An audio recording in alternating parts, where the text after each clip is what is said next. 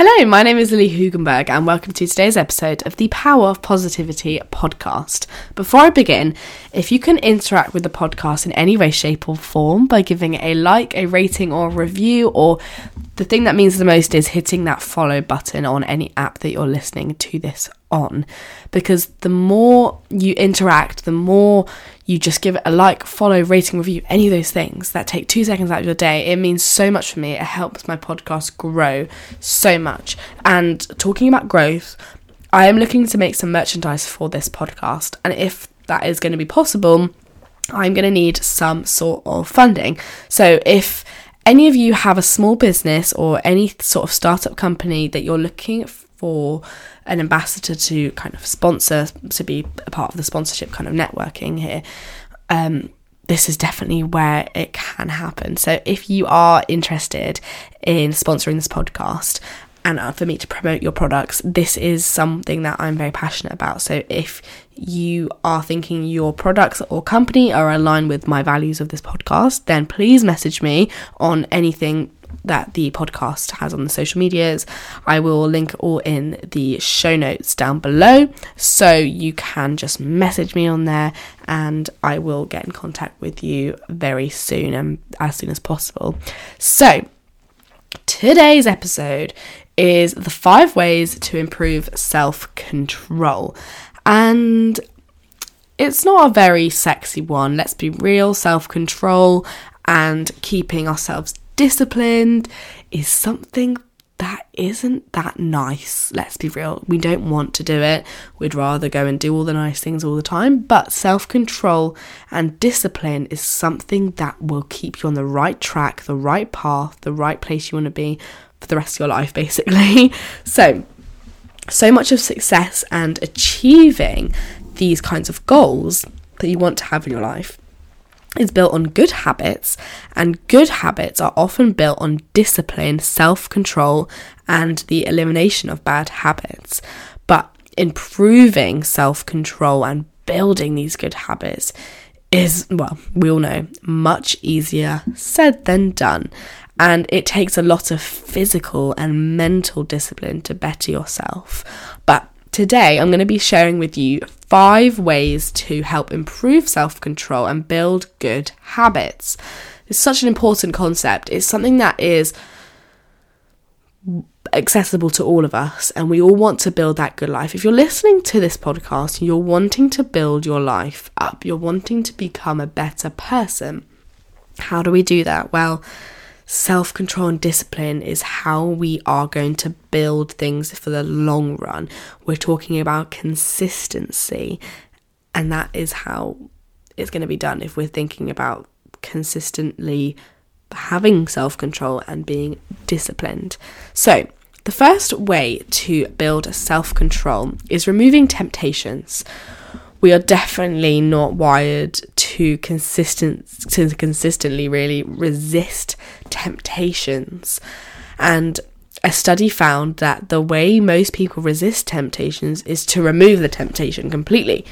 Just get it out of the way. And you think about it, it makes a lot of sense. To just, if you're really tempted by something constantly, how can we eliminate it? How can we move it and just never think about it and just get it out the way?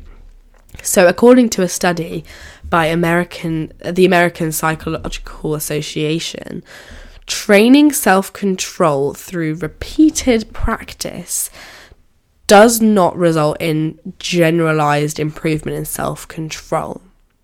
So you can definitely think about that and think, well, you can stop beating yourself up basically for not having much self-control, because we're really not wired to have high levels of discipline, and doing things we don't want to do is not very natural to us, because there's a reason we don't want to do it, obviously.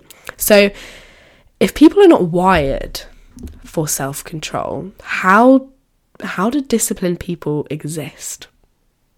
It's an interesting one to think about, because it's not natural. It had to have come from somewhere. So how and where does it come from?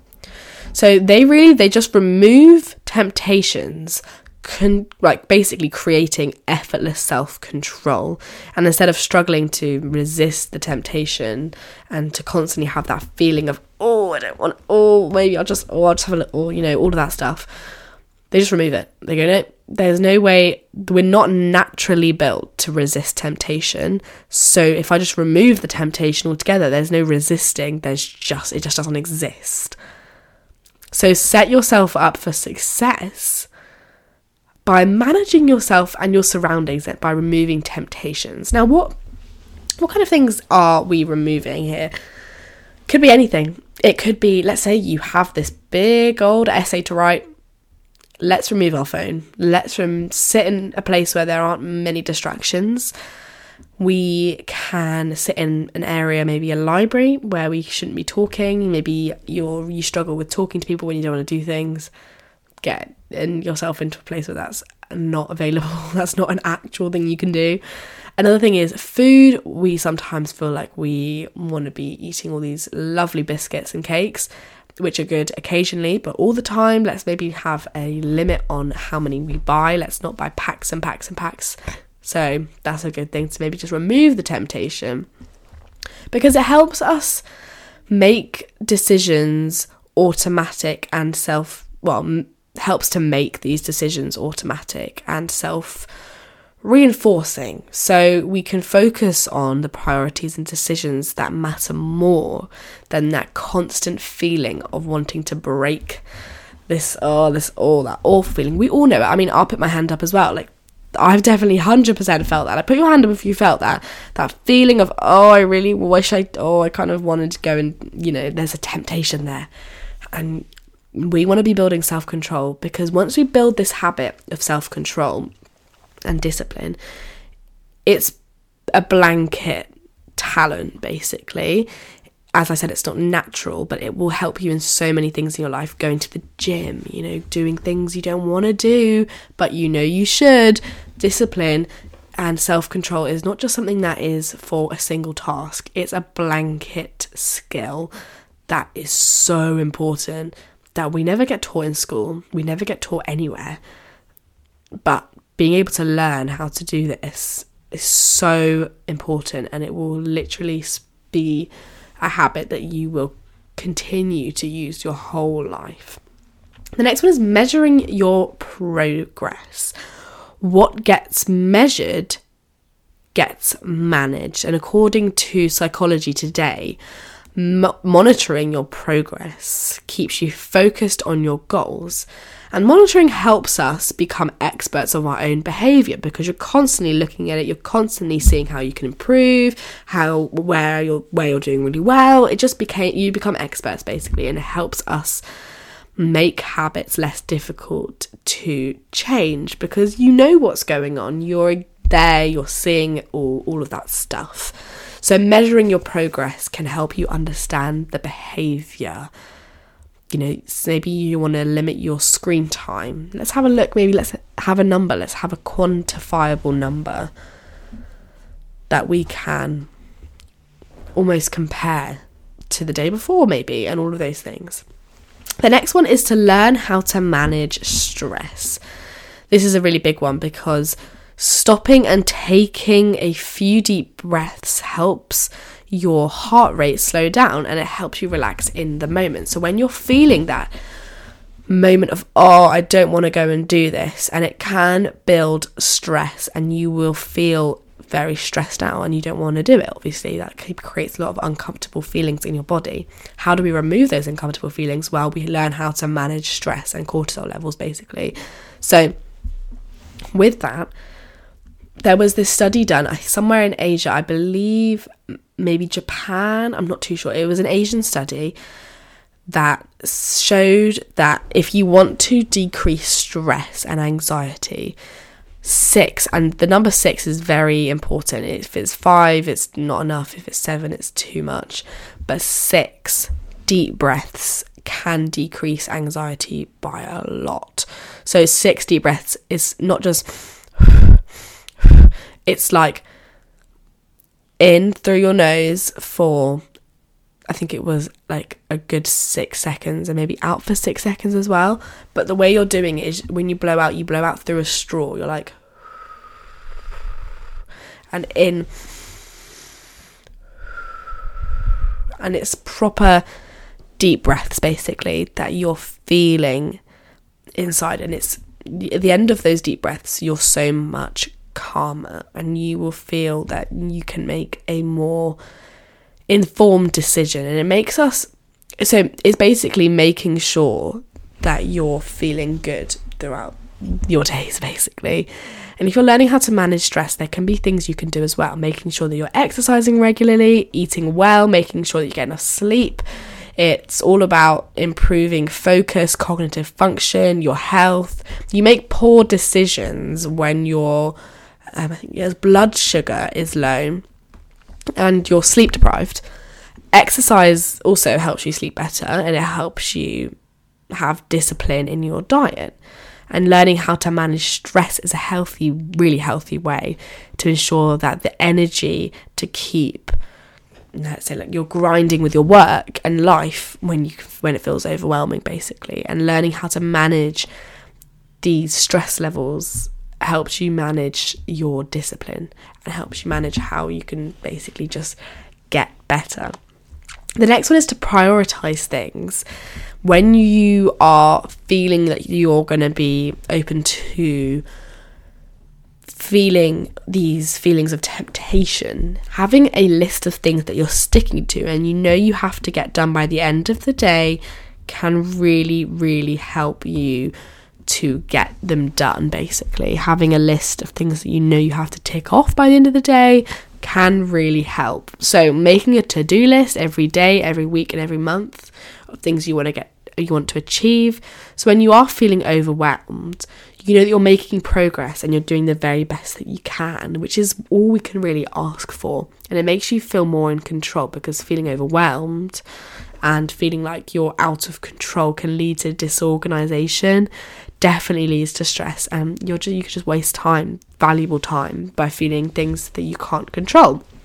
And all of those horrible things of, once again, temptation, and you can't control all of these emotions. So you just have to learn how to kind of manage them properly. And with that, doing all these things can really help you with your self-control and making sure that you're on the right path for the long run. The next one is to forgive yourself, and this is the last one, is to forgive yourself. You are going to fail. You are going to, there are going to be days where you don't go to the gym. There are going to be days where you just sit on your phone all day, and that is okay. As I said, we said this before, it's so not normal to be someone who is naturally disciplined, who naturally wants to do the things you don't want to do.